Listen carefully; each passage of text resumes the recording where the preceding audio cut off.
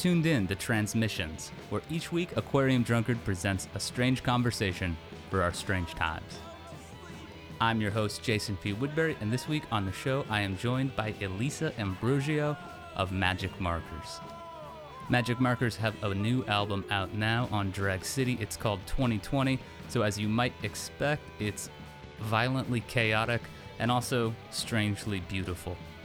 She joined me to discuss it, the value of good quarantine companionship, and discuss the idea of diving into music, and figuring out how to really inhabit it before you're even sure what it is you're doing. I hope you enjoy this conversation. We'll speak more on the other side.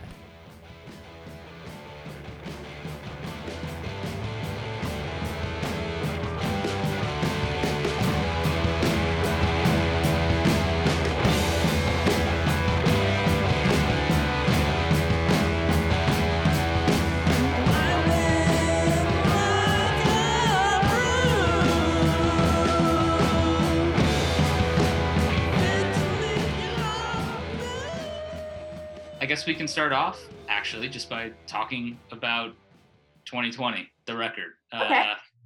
We named it before we knew. Wait, so that's great. Did you guys name this record, in advance? Like before you knew that this was going to be like an apocalypse year?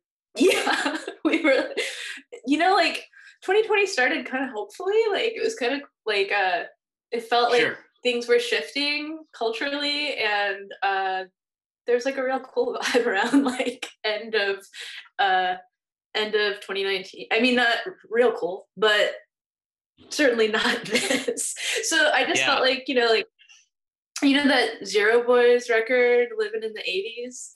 It's like, so we almost called it Living in the 20s, but I didn't want to totally rip off the Zero Boys. So then we kind of just went back and forth between 2020 and Living in the 20s. And then I was like, okay, let's call it 2020 because it was so epic looking, it's just like, and in Roman numerals, like the two M's for Magic Markers and the two, like the Roman numerals for 20 and 20, it just looked really like epic and like this, I don't know. It's the worst year ever. So that's awesome. So the liner notes, they sort of make a joke, or the album notes rather, they make a joke that the 2010s were too twee for Magic Markers, and that you three only show up when, what's the term they use? Markers only appear in times of duress. So I imagine to some degree that's a joke, or at least partially a goof. But at the same time, this record does seem to fit the feeling this year, and I wonder what that's like for you, having made it before this year. Is it weird to hear? Well, just kind of have it, or how did it work rather? Well, that's a good question, and I know there's like, it's two-sided because we started recording like right at the I think around 2017-ish, 2016-ish, which is just like the weird dark vibe of the administration that is currently in power happened, and everything just seemed like, history started happening really fast, and everything felt really like culturally so weird. So there was already that kind of darkness or whatever that vibe is. And, I think something shifted like in 2015 or something, like before anything, I remember like hearing about Sandra Bland like being murdered, and I was her dying in custody, and I just remember, and there was a really popular song at the time, Or Nah by, that song, like The Weeknd does like a guest verse on it, and it's just like it's kind of just about like doing sex. Like the rhythm is literally a squeaking bed. If you like listen to it on headphones, like, oh yeah, it was like the song of the summer that summer, and I had this like weird, like sort of surreal, like that song would just like be on repeat in my mind. And there was a woman online who did a sign language of The Weeknd's verse on that song Or Nah, and there's like it was just like this woman in a messy room being like, pussy so good, got to save that shit for later. And I was like, wow, this like, and at the same time, like maybe somebody who'd gone to see like the Amy Schumer movie, like there was like a shoot 'em up at like a lady comedy movie. Right. Just like, right. And it just felt like this weird shift. Like that summer is when stuff started to feel surreal to me, I guess. And that's sort of when we started writing this record. Like that's when a lot of the songs started being written and worked on or whatever. And then there was just an idea of sort of having like in times that are hard, it's actually not okay. In the Great Depression, that's when Shirley Temple got really popular, right? Yeah. So do you really want like a song, like a jam that makes you like feel the vibe of the now, or do you want something that's like this is soothing or comfort, like there's an A$AP Rocky song called Sundress. That's like a really happy song. I think it came out around 2017, 2018, whatever. And like, maybe that's what you want to listen to right now. I don't know if you want to listen to something that's like feeling the vibe of the now, because it's like not a great vibe. But that said, you can't help but like make something that is, you're in it. You don't have a ton of perspective. You're subjective, and you're going to make your thing that is natural, unless you're a person who's really good at pretending, like or creating something that is designed for some other purpose or whatever.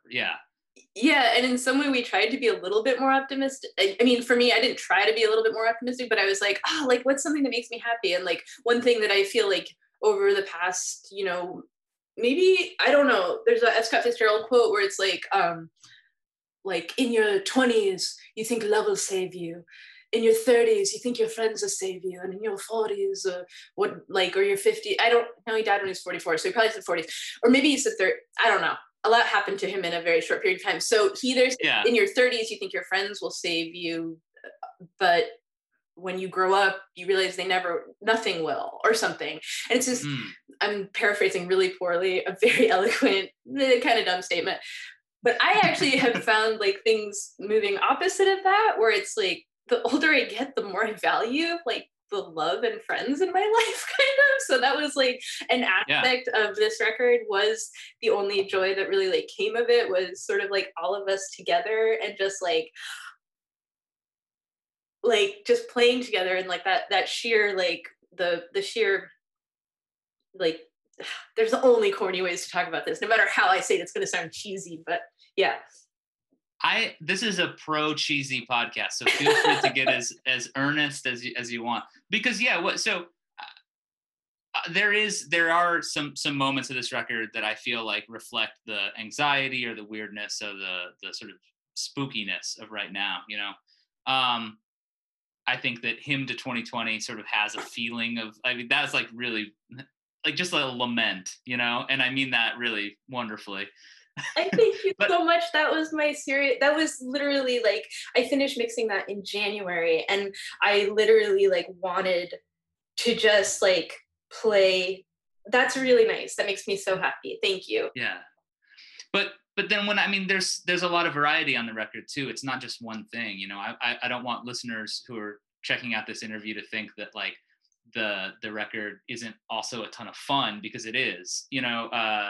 Find You Ride has got such a cool, like vibe, and That Dream parentheses shitty beach, these are like, they're so, there's a lot of fun on this record. So I did want to zero in a little bit on that and ask you what it felt like to be making this record with John and Pete, after, it's been a while, right? So if you guys started this in 2015, it kind of lines right up with the last record, fairly well. Like writing wise, maybe some of the songs got written like around there, but then like I think we started recording in like 2016 or 2017. I know I should know that. I have no idea. Time is a flat circle. I have no idea what's going on. But this year, nobody is going to blame you for not having a real accurate sense of when something happened. Every single day, it's like, did that happen on Thursday? You know, and they're like, I don't know. It's Wednesday right now, and you're like, oh shit, I thought, anyway. It's May 92nd or whatever.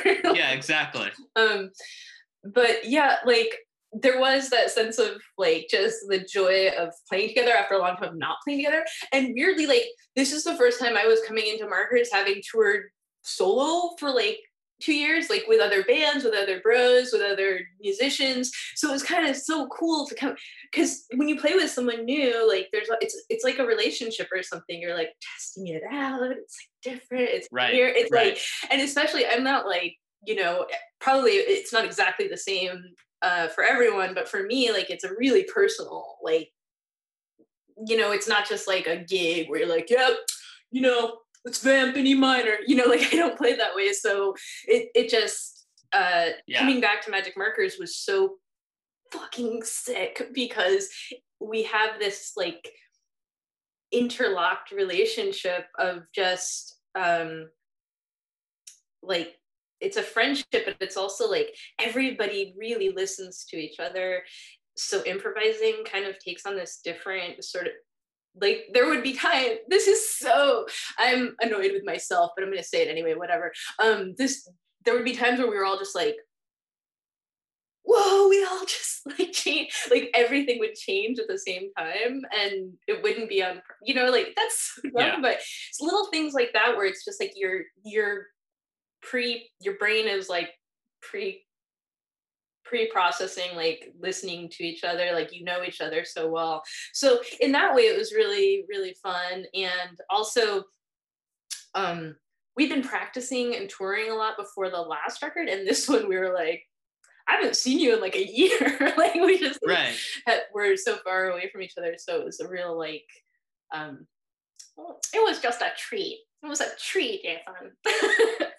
Well, there's an energy, right? Like when you're back together, when you're with people that you're like, oh yeah, these are the people I really want to be with. There's an energy to that feeling that when you combine it with what you're talking about, which is sort of knowledge and understanding of each other as players, that's a pretty potent combination, I have to imagine. Yeah, and I think like part of what the band has been always is like weirdly more than the sum of our parts, like where we're all like, well, what did that was like pretty cool. Did we do that? It was like pretty cool. Like we all like, we're better together kind of. I mean, just, a true band in that way. We are not like, We had Bill Frisell on this podcast a couple weeks ago. Oh, that's so awesome. Yeah, he's the best. But I asked him if he believed in like telepathy musically, like sort of connecting. Hell yeah. Okay, and so he was very pro that. Have you experienced things like that? Do you feel like you're in? Yeah, like I mean, I'm not a very like magical brained person. I'm not like there is some astrology we're gonna have to talk about on the record. Oh no. Well, I feel like in my brain that I don't know. Then I live. My life is joined with the love of my life is very. He thinks in a very different way than me about all of these things, and he's often calling me out on my hypocrisies. For instance, when I make food, I'm really serious in the kitchen about like not bringing bad vibes in. Like you can ruin a dinner if you're like tense around my soup, for instance. Yeah. So like. Sure. Ben's like, oh, you don't believe in magic, but I'm going to fuck up the soup if I'm like worried about something. And I'm like, I don't know. I don't make up the rules. I just know what feels right to me. You can't be tense around the soup. So it's a similar thing with like telepathy in jamming is like, I don't believe in a lot of like, it doesn't, maybe I'm like one of those people who like has no empathy or something, someone who doesn't understand suffering until it happens to them. I'm like that with like woo-woo shit. Like with woo-woo. I don't understand it unless it happens to me. So I really genuinely have never had a supernatural ghosty experience. Almost nothing. I've tried really hard when I was little to like have them. A guy died in my mom's bedroom. I used to sit where he sat to try to like get the vibe. I have had no nothing supernatural, like literally has ever happened to me. Nothing about speaking of astrology, nothing astrological has ever been accurate. And not even that, it hasn't even been flattering, Jason. How am I gonna like it if it hasn't even flattering me? How dare you, astrology? How dare you? Yeah, no kidding. So within that, telepathy within music, when you have friends, when you have people you're close to that you just lock in with, you don't know why, but you're like, oh, you're about to be my best friend. Sure. You know what I mean? Yeah, absolutely. It's like that. It's thing. like you're locked in, and you're just like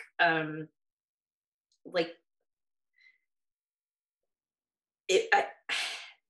I become increasingly more like ham-fisted trying to describe it. So, well, yeah, because what you're talking about is like, thankfully, a moment where you don't have to think about what you're feeling, you're experiencing. You're just totally making something. You're in the right zone. You're in the place that you're trying to get to most of the time. You're in the unconscious mind. Yeah, exactly. And I think that that's the reason that we have such a hard time describing those experiences is because they're so rare, we don't get to feel them as much as we might hope. There are people, of course, who are better at getting to those places than others, and certainly I think that in the world of music we've all encountered those kinds of people who can just go straight there, but for me at least it takes a lot of preparation and openness and the right spirit. So I think you can sort of hear that on this record. Was this the first time you guys had worked with Jason at Black Dirt Studio, or had you guys recorded there before? I don't know, maybe Pete or Shaw could have done stuff. That was the first time for me. I knew Jason, but I had never recorded there.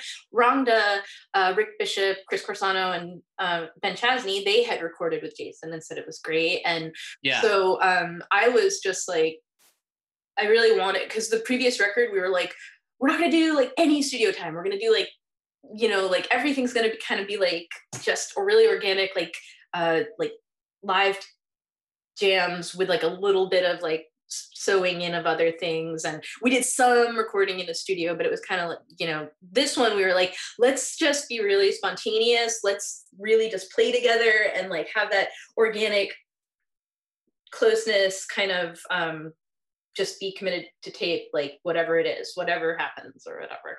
And so, yeah, and Jason's amazing, and he's really just like ahead. So he just wanted to be like, whoa, like what if, like, so to some extent I was like, no, you need to be meaner to us. We will do bad time wasting things if you don't yell at us.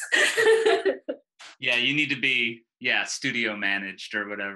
Yeah. To some extent. But he was so good at like just being like, there was a thing that we did that was literally checking mics, and we were like, oh, it's like, it kind of turned into like playing, and he was like, okay, I was just trying to dial in the sounds, but I started recording because it sounded really good. And so then we like, that ended up going on to the EP that we put out over the summer, and it was just like, it was literally called Check and Levels for like years. Yeah. But, yeah.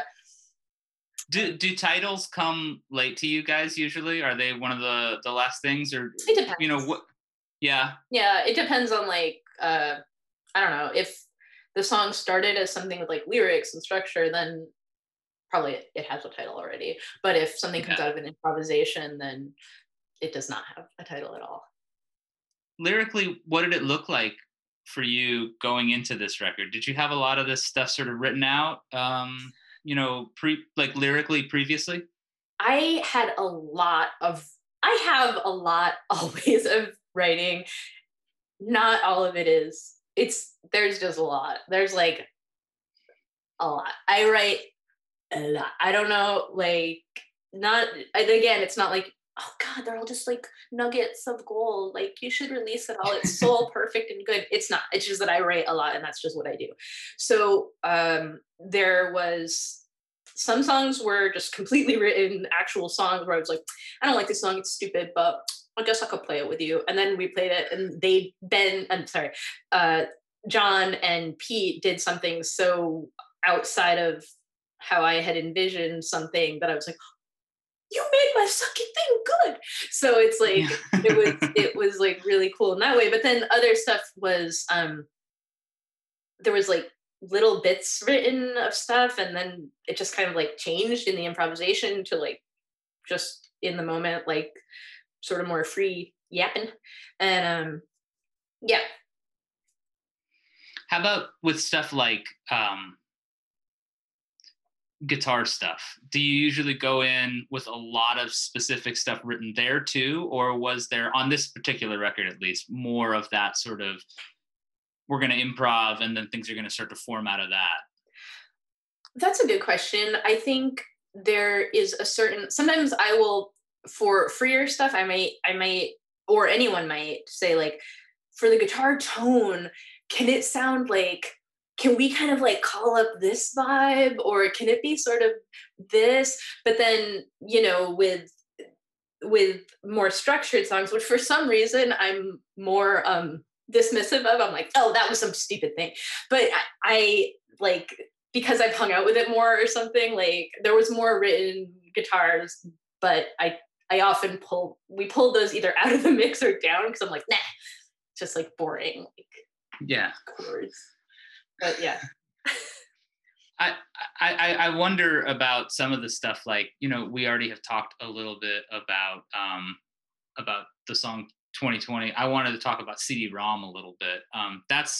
So is that the kind of like, what does the journey look like from the page to the microphone for something like that? Is that, you know, where did it start? Is it part of a journal thing? Is it, you know, how did it work? Yeah, that was really, that was the one that probably had the most sort of like free, like in the moment kind of like improvising word stuff wise, but then there were also things that were written out as well. So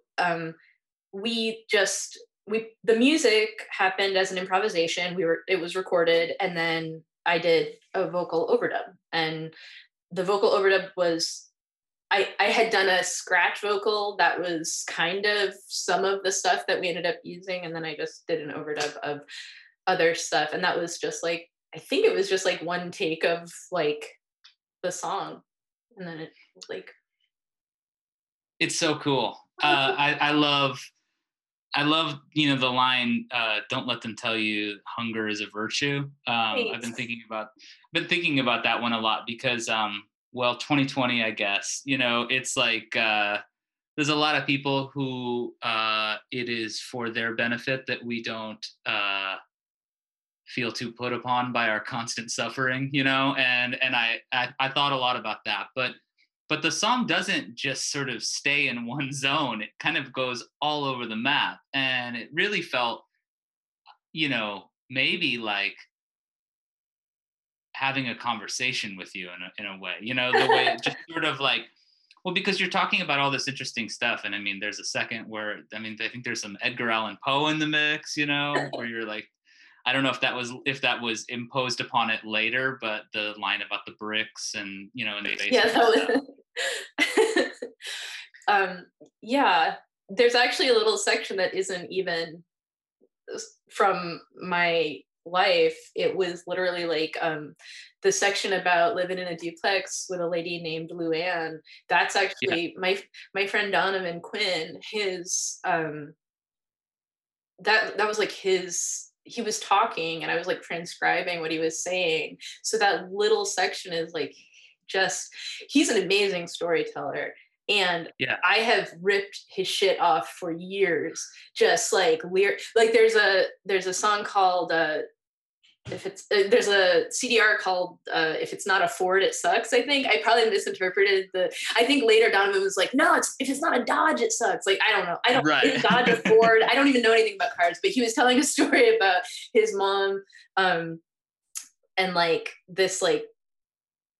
this horse he had on his farm, and I called the song the scream of the glow of the horses screaming white, because that was something. So I have just been like ripping Donovan off for years, and this was another example. Just a section of that story was absolutely like word for word what he said. And then it's like 2 sentences of the song, and then some of it like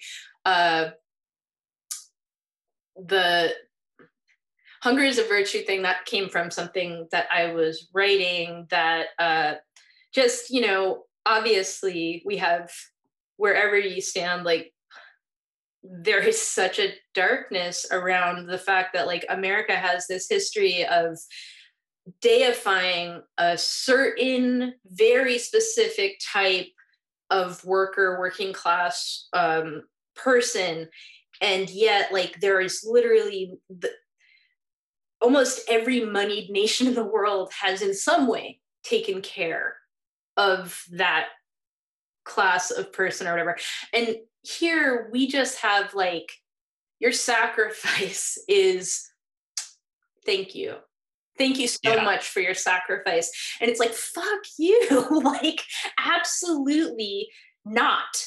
That is not your death, your sickness, your pain is not a virtue that needs to be celebrated.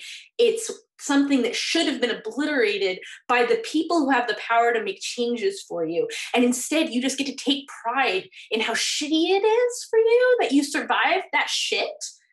Yeah, this year it's mind-blowing, right? Like, we saw, I mean, right as, let's say, the lockdown started, and who got classified as essential, and then you look at the disparity between what the essential people are paid, and how necessary what they're doing is. So it really was, like, it's nightmarish, right? Like, this idea that, like, this suffering is acceptable on any level when it's not.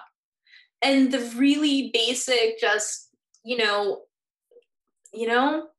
I think the people that died would be glad that they sacrificed their life so the economy wouldn't shut down. There's just, it's just, like, mind-boggling. And I don't remember which specific villain said something exactly like that this year on the news, but there was one guy. I mean, just like you heard so many people saying, like, grandma would like it, if you could go to Halloween Spirit, and get whatever you need. I'm totally ripping off, what's his name, Tim Robinson there, I think you should leave comedian. Anyway. But yeah, so that's one of those songs where it does feel like there is, there's that rage, like, that you're talking about in that line. And then there's the sort of transcendence, of, I guess, taking mushrooms and sort of having this experience of, like, understanding what everything is. And it's just wild and beautiful that all that stuff is just kind of like, that's what makes it feel so 2020 to me, is that all of that stuff, somebody else's story, this, like, moment of glory, like, glorified understanding, this rage, this, other stuff that's happening in the basement, it's all in there, and it's like, that's what 2020 feels like, right? Like, it's never been more clear, and it's never been more kaleidoscopic than right now. So I think that song really kind of captures some of that. Well, thanks. That's amazing. That's, like, that's so awesome that you are hearing that. You made a solo record in 2014, or it was released in 2014, The Immoralists. Yeah. Which it bears noting features Waka Flocka Flame's face on the cover, and also the Enterprise behind you from The Next Generation, which so those are great cover things. This record also has really cool cover art. Thank you. And I wanted to ask you about who painted the 2020 cover, and did you guys have direction for them? Did somebody suggest the football? How did it work? Well, it's so basically this, and, like, just be like, shut up, you're being boring now if this gets real boring. All right. So basically, we have a friend that we met through music, just Eric Lapierre. He's an architect from Paris, and he and his brother Philippe came to a show, and it was like that thing where I was like, oh, when a band just interlocks. He invited us to play the anniversary of a building that he had built, and he's such a giant music, like, freak that he actually invented a type of concrete that is and he called it it's like a Dead Sea concrete, because he loves the band The Dead Sea. And he's awesome. Just like, he's next level. And he and his brother, it was just like that interlocking thing when you meet somebody that you're just like, oh no, we're about to be best friends. We were like, we were like best friends from the get. And we just like into the same shit, just like became bros. And we've just hung out a lot over the years. And Philippe, he was like a weird, like food executive or something. I don't know. He did some crazy French man food stuff. He's like, but he's a really great artist and he's really smart, kind of weird brained man who, I mean that like the highest complimentary sense. And he actually created the cover. Philippe Lapierre blended. So I don't want to take credit. It's a little bit, you know, it's obviously not, it's not just an invention out of the pure air. It's like, right. So it's a Rousseau painting that I think was maybe called like the Footballers or something, but it's actually rugby. And I know this painting.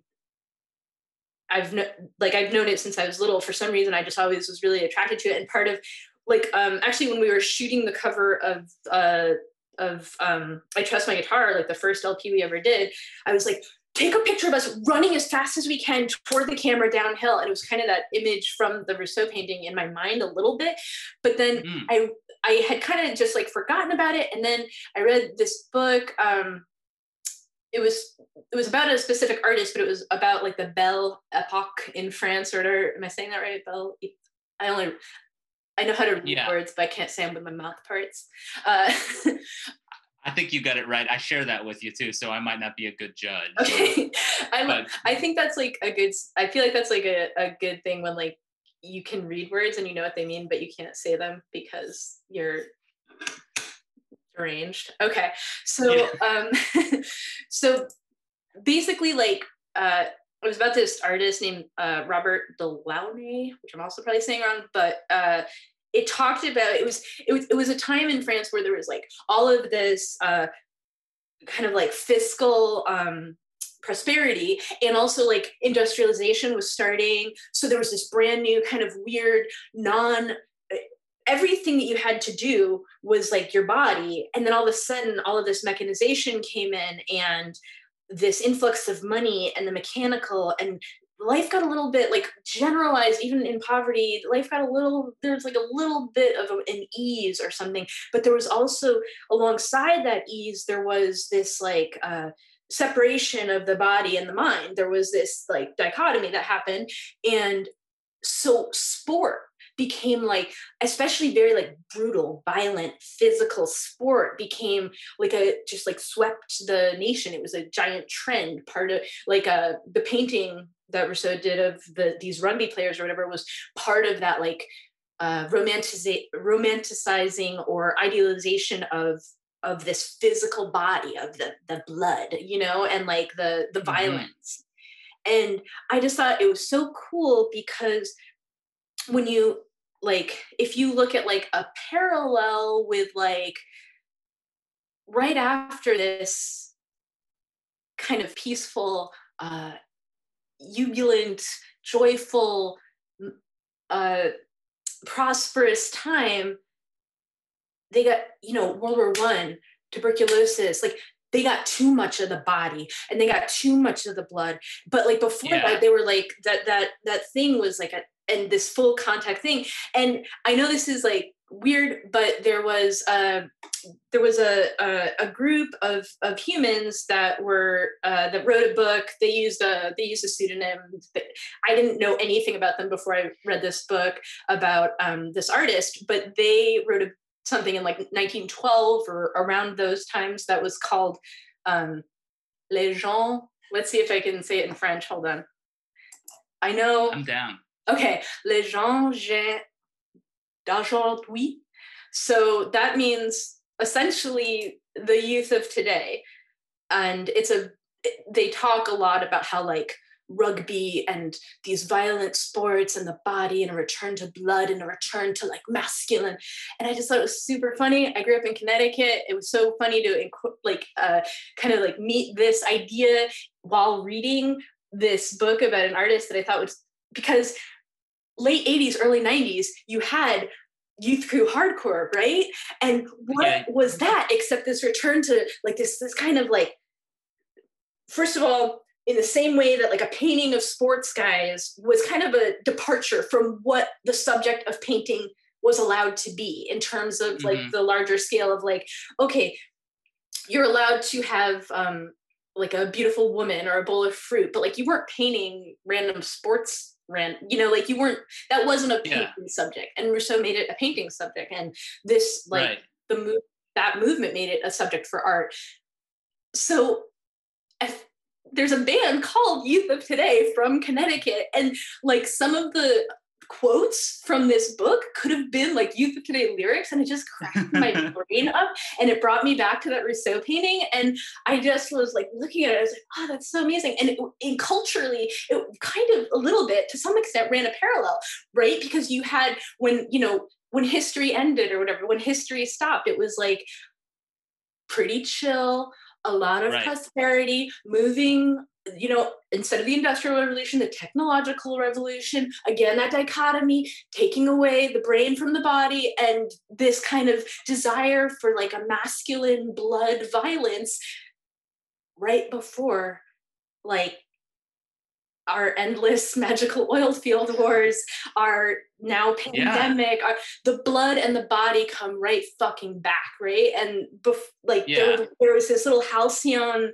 bookend in this, and it just cracked me up, the parallel and the weird, like, I don't know. So then I was like, hey, Philippe, Pete, Shaw, we should do this as a cover, just kind of like, I also had done like a sketch that ended up being the other side of the cover. So I was like, we could use this too. I did a drawing. And I talked to Pete, and Sean was like, whatever. And Pete was like, dude, we should definitely do that. And I didn't tell him any of the background. I was just like, check out this. This is what our cover should be. Pete did he was like, I sent it to Philippe. He's working on it right now. And I was like, what? No, I don't know for sure. And then I saw it, and it just made me laugh. It looks like a prog rock. It does. I love that it looks like a prog rock record. Yeah. And I love that this intense backstory of the cover, which, I mean, look, I'm going to be honest, when you ask a question like that, you hope that the answer is that cool. Like, hey, what inspired this cover? Most of the time it's like, well, our friend took that photo and it was like, that looked cool, at the end. Usually it is like that. Kind of. Right. I mean, it's such an interesting, talking about the thematic quality of the record and the contextualization of the record as a 2020 record called 2020, and yeah, like, it's funny that the for most people that I know sort of in like the music world, or record store world or anything like that, the circles I travel in, it was when South by Southwest got canceled that everything was like, oh, wait a minute. This is a big deal, That's when I felt that. But it was actually when the NBA canceled a couple days later that most everybody that's when they realized, oh no. So sports in our country, basketball certainly not being the most violent one we have going on, but like there is something interesting about that, right? Like that like this is this thing that we crave so much, that I'm sure you've seen some of the weird things with like the digital fans in so weird, yeah. You couldn't, Philip K. Dick could not have written this more, dystopian and stuff. So, but I do think about that. I think about how, like you said, our relationship with blood and with the body and with it's like, this is a reminder that you don't escape the physical, right? Yeah. And now, a word from our sponsors. Creators, are you tired of being paid in clicks and likes? Social media and streaming platforms help people find your work, but getting you paid is another story. Patreon is built for creators, not advertisers. Using it, you can develop a sustainable income source by offering a recurring membership to your fans. In turn, they'll get access to your exclusive community, premium content, and a chance to become active participants in the work they love. The creative system is broken. Sign up on patreon.com now. That's patreon.com and start building the steady income stream you deserve. And now, back to Transmissions.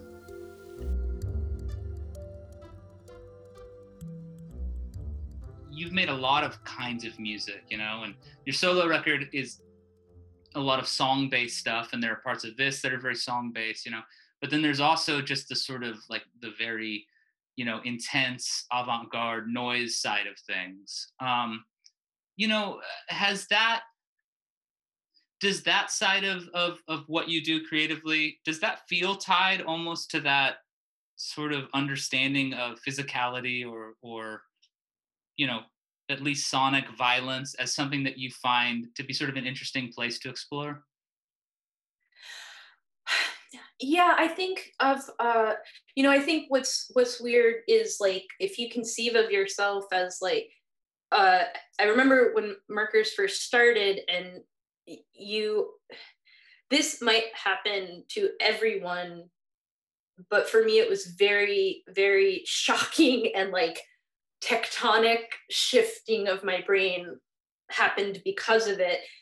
I think my whole life I hadn't really like identified with like my body as or the way I just like lived. I was really, really just like I still think of myself as like a weird floating brain. I don't think about like my genitals or my boobs or like my fucking face or any of that stuff. It just wasn't, maybe I was raised in a way where like none of that was important, but that's not true, because my dad would be like, you got a big pimple on your face. So I did have some like, sure.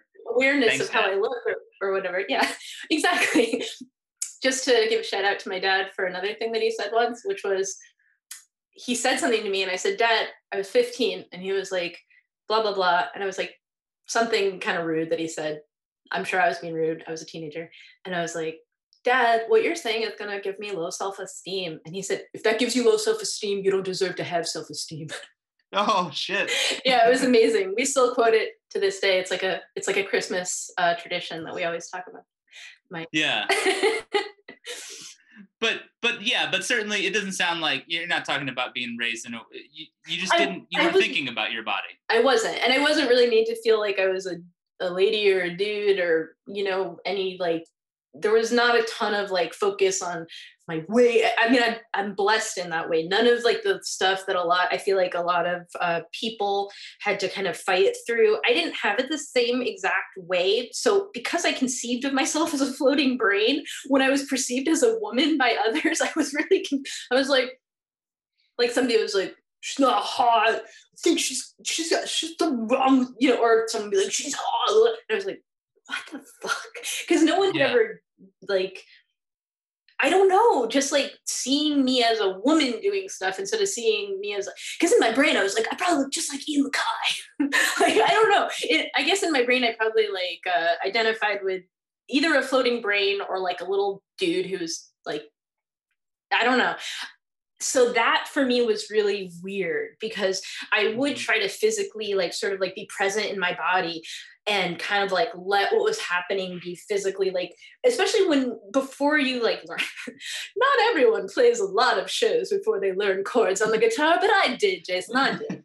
And when we would play shows, it would be very physical, just sort of like feeling the rhythm of what Pete and Leah at the time were doing, and just sort of like letting what they were doing set my pacing. And it was really physical and completely body-based. And then to have that then be like interpreted as something that was, it's neither here nor there. It's hardly like even worth talking about, but to have some of that, and it's old news, but to have that be interpreted as like sexual or something was like really weird for me, because I was just like physically like present. And even later, like I was like, ew, yeah, this dude said this gross thing to me about this thing. I was fucking like, what the hell? Like, I'm just like really tough. I don't know. In my head, I remember like, I was like, oh, I should stand like James Hetfield. That's how like you should stand when you're playing guitar, like that. Yeah, pretty wide stance, it's right? It's a wide kind of like tough guy, like it's like fucking like squared shoulders. Like I had like, this thing, you have these like images in your brain. And so, yes, it was super physical. And then it kind of like ended up having a a lot of people are not as uptight as me. They wouldn't give a shit. I'm from Connecticut. I'm a floating brain. I don't understand these sensualities. They confuse and muddle my brain. So all of that really like disturbed my uptight ass. And I was like, no, that's the word yeah. So I still think that if you're engaging with something on a sincere and if you're engaging by listening to each other and being really present, as corny as that word is, like what comes out is you're not, it's just going to be what's actually happening in that moment. So if it wasn't physical at all, that would make it would have nothing, that would not be music, right? Like music is bodily. It's bodily. This year has obviously been a year where people have had to, I think, examine their relationship to the bodily aspect of music, like the physical side of things, right? Oh my God, who knew? How? Yeah. I literally can't fucking believe how much I miss shows. I thought. Yeah. Have you ever been bored at a show? I mean, of course. Yeah, right? I can't even remember being bored at a show. I can't remember like being shoulder to shoulder with someone and seeing some Yahoo sit on the stage and do something and having the temerity to be bored. How dare I have? I would give my eye teeth to just like be like fucking chock-a-block with some idiots in a room sweating, watching some dum-dum do something I hated. I would love that. Like, I didn't know how bad it would be and how much I needed that. I didn't. Well, sure. Yeah. I don't think I did either. I don't know. You know, it's this weird thing, right? Where it's like, there were points of my life where I was at a show, 4 nights a week sometimes, and weren't you just like, I want to die?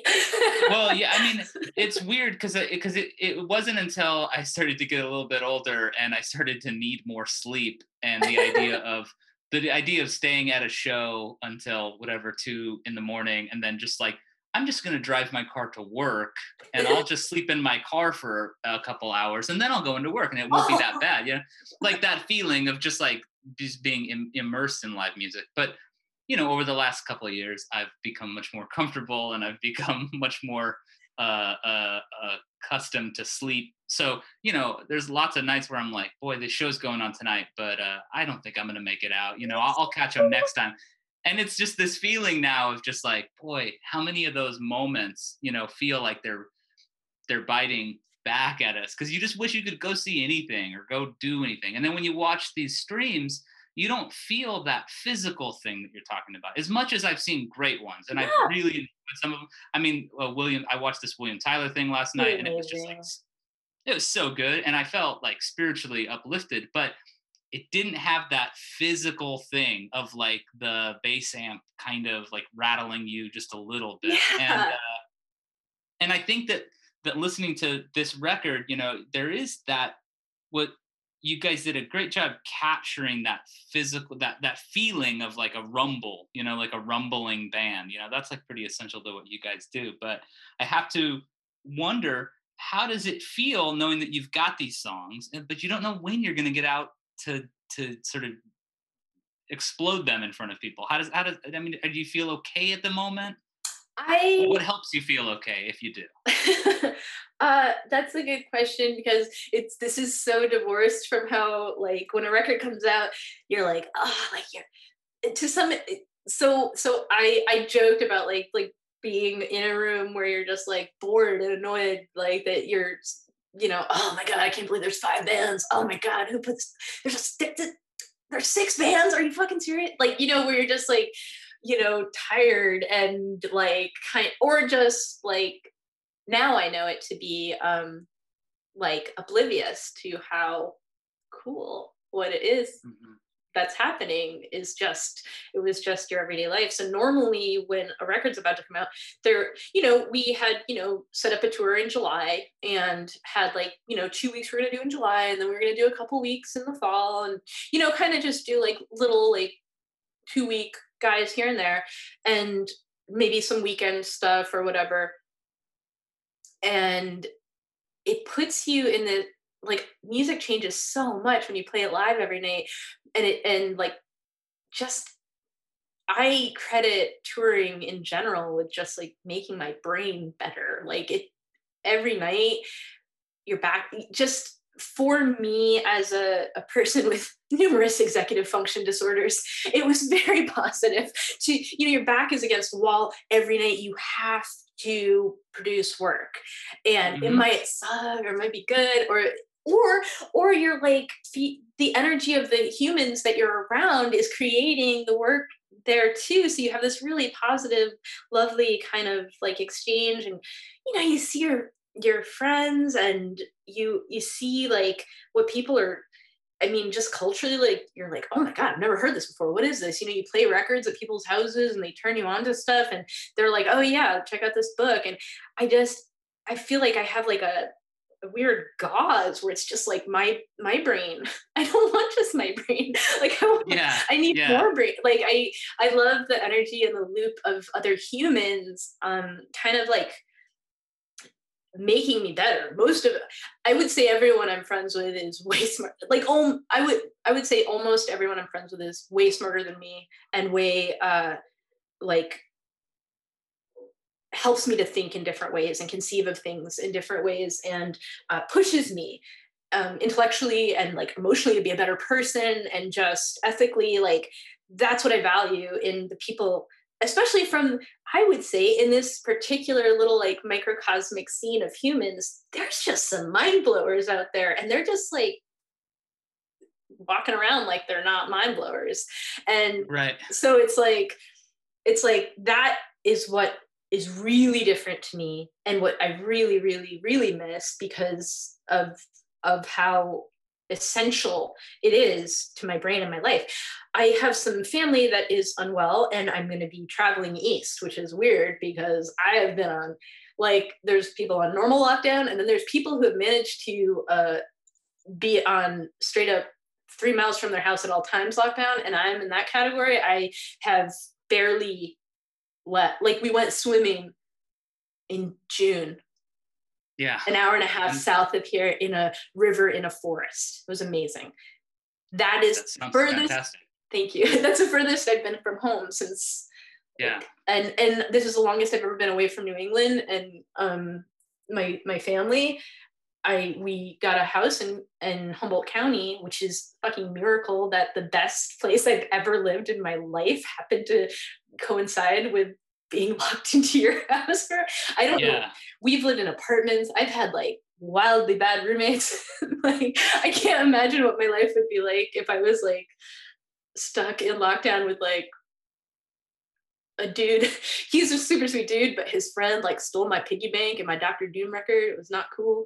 And like, so imagine if you were like locked down in those situations. Sure. So this was for me like very, I feel like super grateful and lucky, but missing how the normal move of a record, because touring on the new record is also like, then you're like, oh hell no, I'm sick of this shit, let's write a new record. Like, when you and then you wear those songs out and you're just like, oh, new songs, and it helps, it makes you want to write new stuff. I mean, the Serenade of the Fantasy Tour, the touring on that record that came out 4 million years ago, that record, I wrote a bunch of the stuff that, anyway, that's where I get like, so I've eloquently described exactly what I mean. I've been very clear and lucid in this answer, but yeah, so I'm traveling east for the first time in the history of my pandemic experience on Wednesday, and I'm like, it's crazy. So I'm really excited to be going home to my land, to my people, my pizza that I love and miss so very much. Pizza is not the same. Well, I'm in Arizona, so I'm West Coast by default, ish. Once we fall into the ocean, you'll be coastal. I mean, look, and no offense to you guys, but I'm ready for my oceanfront property here. The Cascadian subduction zone has your back. Yeah. No, sometimes I joke with my wife, like everybody, about what's going to happen, in November. I mean, like, I made the joke once. I said, someday we might need to move to another country, and everybody laughed. And then I said, well, hell, someday where I'm at might become a new country. So who, there's really no saying, So I do think about what you're talking about, though. And I do think that this year people have had to examine their relationship to place just as much as they have their live music, So to close, I wanted to ask you a little bit about how different it feels to be out West when, New England and the East, has been such a big part of your life. I mean, we'll start broadly. Do you like it out there? I do. And like, I feel really lucky that, I have like a person in my life who I like this much, that like is constantly kind of challenging me and inspiring me. Like, and that's that this person is in my life at a time where I'm locked into a house. Cause you've been in probably relationships with people where you're like, yeah, we are still dating. I'm not totally, and I just feel lucky that this person that like I really like better than almost anyone in the world is like the person I'm locked down with. And I live in a place that's just stupid beautiful. Like just every second you go somewhere and you're just like, oh, look at that. That's ridiculous. It's enormous, gorgeous here. And, outside of kind of my imaginative brain for like if you grow up somewhere where things look one way, which is also very beautiful. I love New England, but everything's huge here. The beach is huge. The highways are huge. The trees are huge. Everything's like the vegetables grow bigger. It's just New England is like, I was built by one man who paved a cow path. And like here is just this. It just seems like something that was built by imaginary, mythical. Well, it seems like Paul Bunyan did actually like do the West or whatever. It's just such a huge scale of things. So it's beautiful. And it's like, there's not real winter, which is weird. I was like eating lemons off a tree in December. That's so strange and surreal. And maybe that's probably why the pandemic happened. It was punishment for my plenty. As a Puritan, I know now why this happened. It was to punish me for how beautiful things were. But all that said, the pizza is way inferior and the Mexican food's way better. So there's really good tacos, really stupid pizza. And I think like that's really wrapped things up. I think that's that's what we'll title this episode, really good tacos and really bad pizza. Well, it's been really, really like a great pleasure talking with you. Same here. This has been like a fun conversation. That's always the hope, and this one was, I'm going to be honest, more fun than a lot of them. So I'm glad I caught you in like pandemic time capsule mode. You know what I mean? Because you're going to go someplace and you're going to have experiences, and I'm sure you're going to be. I'm going to feel different. Like a little different. In a week, I'm going to be like, I saw my dad. Yeah. Like I ate, Pepe's Pizza and Elmwood Pizza and Pasta Pizza. I'm a totally like normal person again. Yeah. You're gonna have a lot of pizza adventures. And I'm glad that we were able to talk though. And I really appreciate you taking the time here on a Sunday. And it's been great having you on Transmissions. It's been great to be on Transmissions. Thank you so much, seriously, for asking me to do this. You guys are awesome. And thanks for your close listen to the record. It's so really, really nice to talk about it.